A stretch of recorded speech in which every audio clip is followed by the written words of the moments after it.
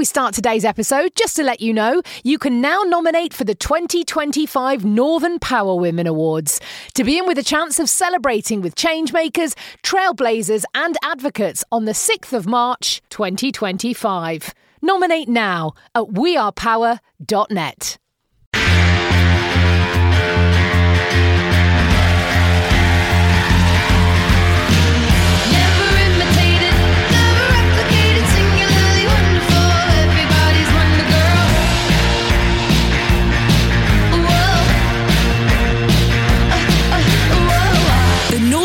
Women podcast for your career and your life, no matter what business you're in.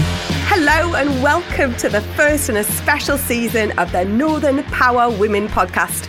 I'm Simone Roche, and over the next 7 weeks, this Power Up season, you'll be hearing from our Northern Power Women community, sharing their career journey and actually passing on information about how it can help yours. This week, I'm going to be talking to Maya Ellis all about her experience of gaining board and trustee positions. In her day job, she works in economic development at Lancashire County Council. And when Maya is not working, she is renovating a farmhouse in the Lancashire countryside with her husband, Carl, and raising a toddler and a bump, which was exciting to read. Maya was a trustee of national youth charity Girl Guiding for 6 years and a trustee and board director of regional producing theatre The Dukes Lancaster for 4 years.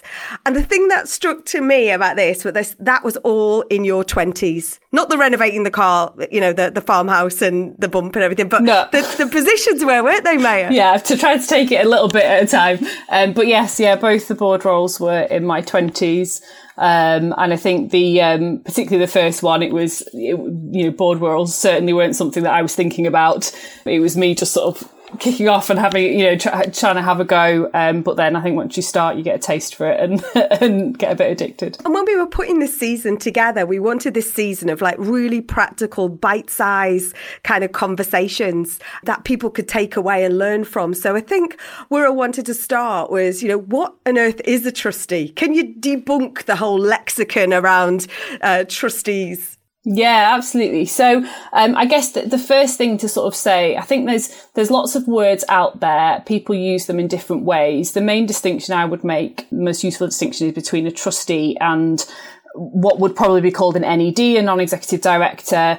Both of those can be referred to as board members, but I think the key distinction for me is trustees tend to be for charities or voluntary, unpaid roles, but they still can be quite senior and you can still have ultimate responsibility for the organisation, whereas NED roles tend to be paid roles, tend to be more in private companies.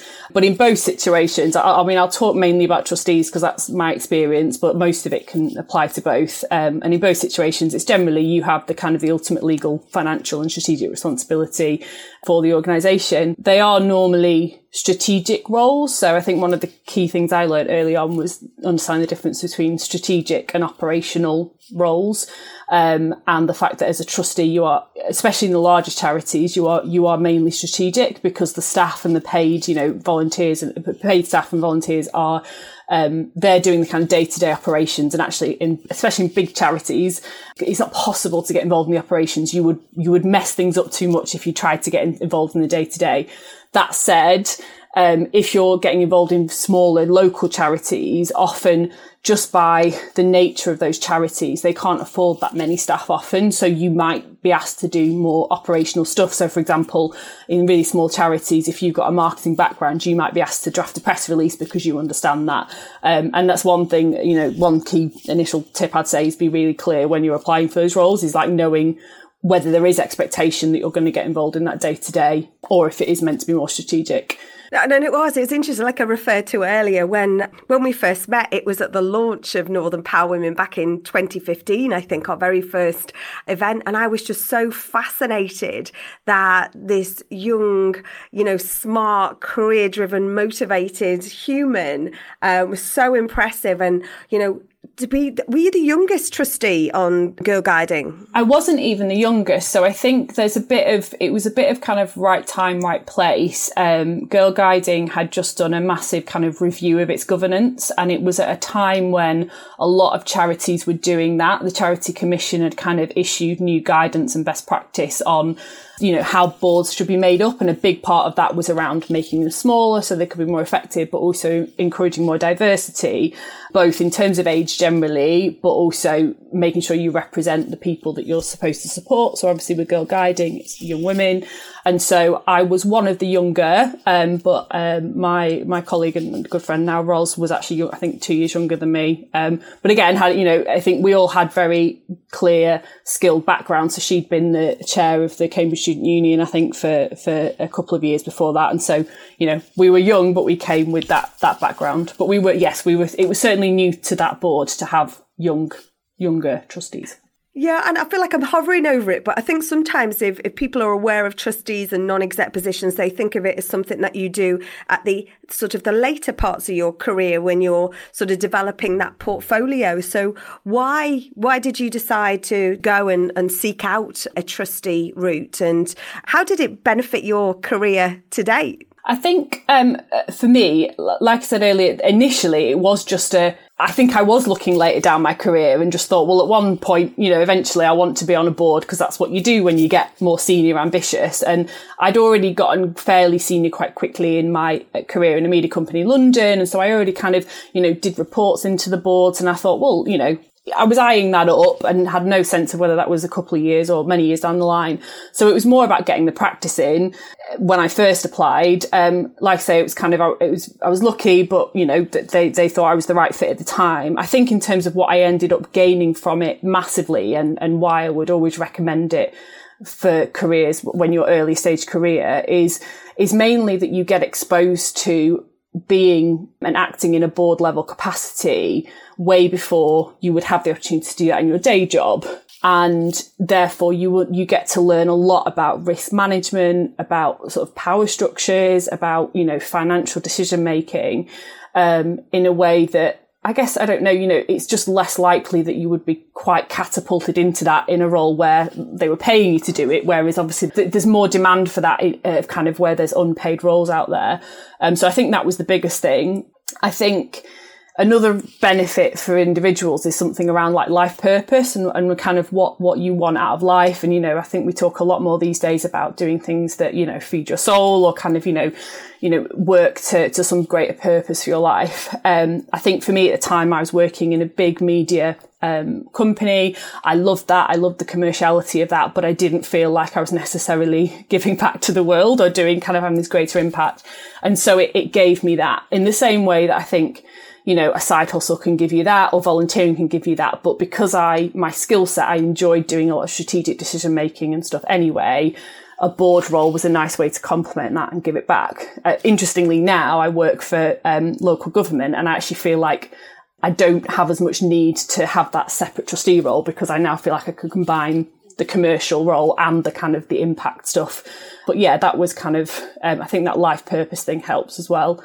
I think the other thing I'd say is, yes, I think you can't deny that it helps with networks and CV and things, but I wouldn't do it through the CV, because I think, I say that, I think I completely get people would disagree with me on that, but I think don't make that your primary reason, because it's actually really hard being a trustee. It's a slog of a job, and it's a lot of responsibility.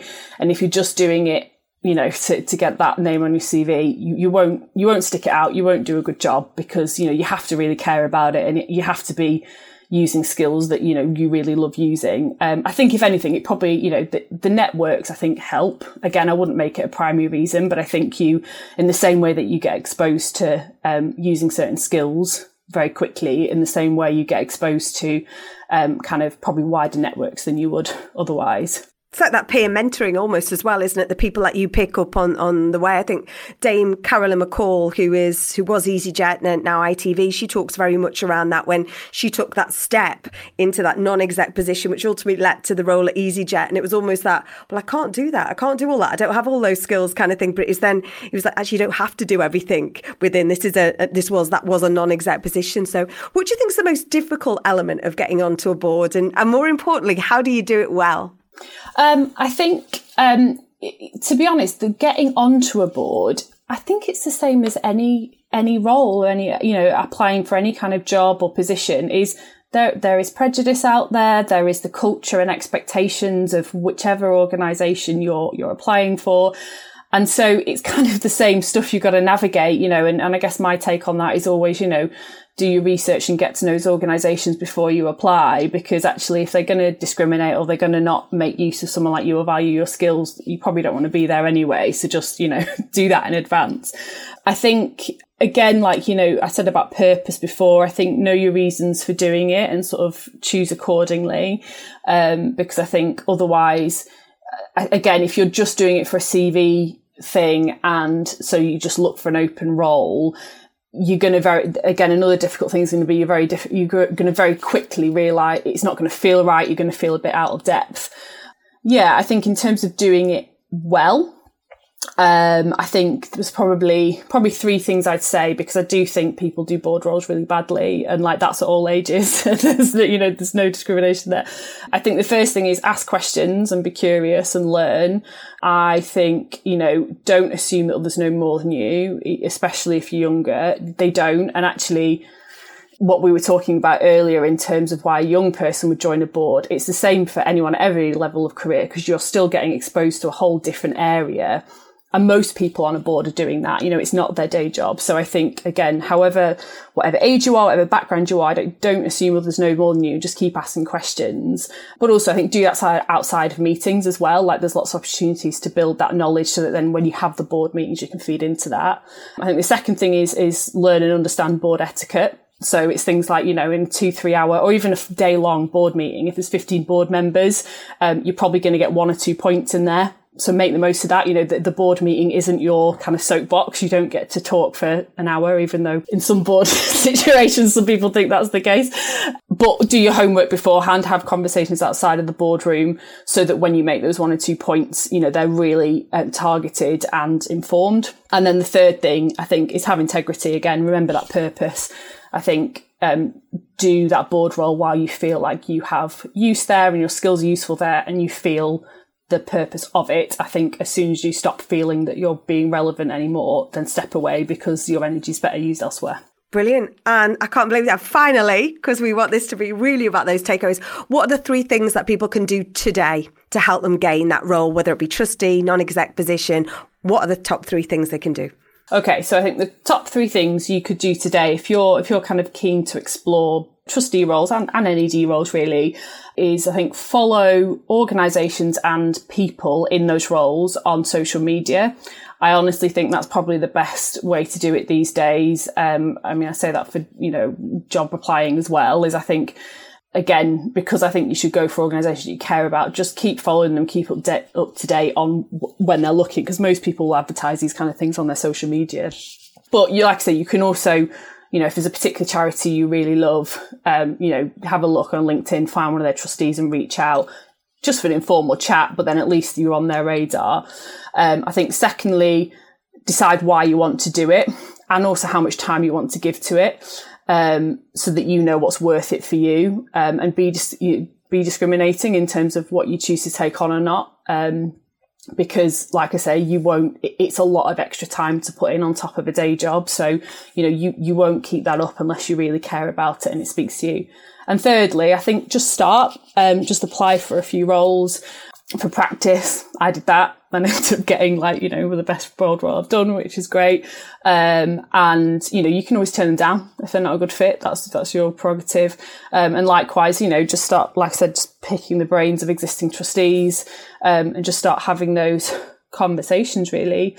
I think those are the ways I did it. Like I said, the first board role I got was, it was through encouragement from other people, and I thought, I'll have a go. Didn't particularly think I'd get it. I wasn't hugely confident. It was just trying. And then the second one was, I came back up to Lancashire, where I live now. I'd been reaching out to my network who I already had up there, talking to them. Wasn't looking for a board role, but one of them happened to have been asked for suggestions for the board up at the Dukes. I had a history there. He put my name forward. So again, you know, I think both of those worked for me, and I assume would work for lots of others. This has been brilliant. Such fantastic knowledge, insight. Be purposeful. Make sure you find the board with the right culture and be committed, because it will take time on top of your day job. Maya, many thanks for sharing your knowledge today. Next week, we're going to be talking to Shalina Begum about speaking up and using your voice for good. I'm Simone Roche. You've been listening to the Northern Power Women podcast Power Up series, a What Goes On Media production.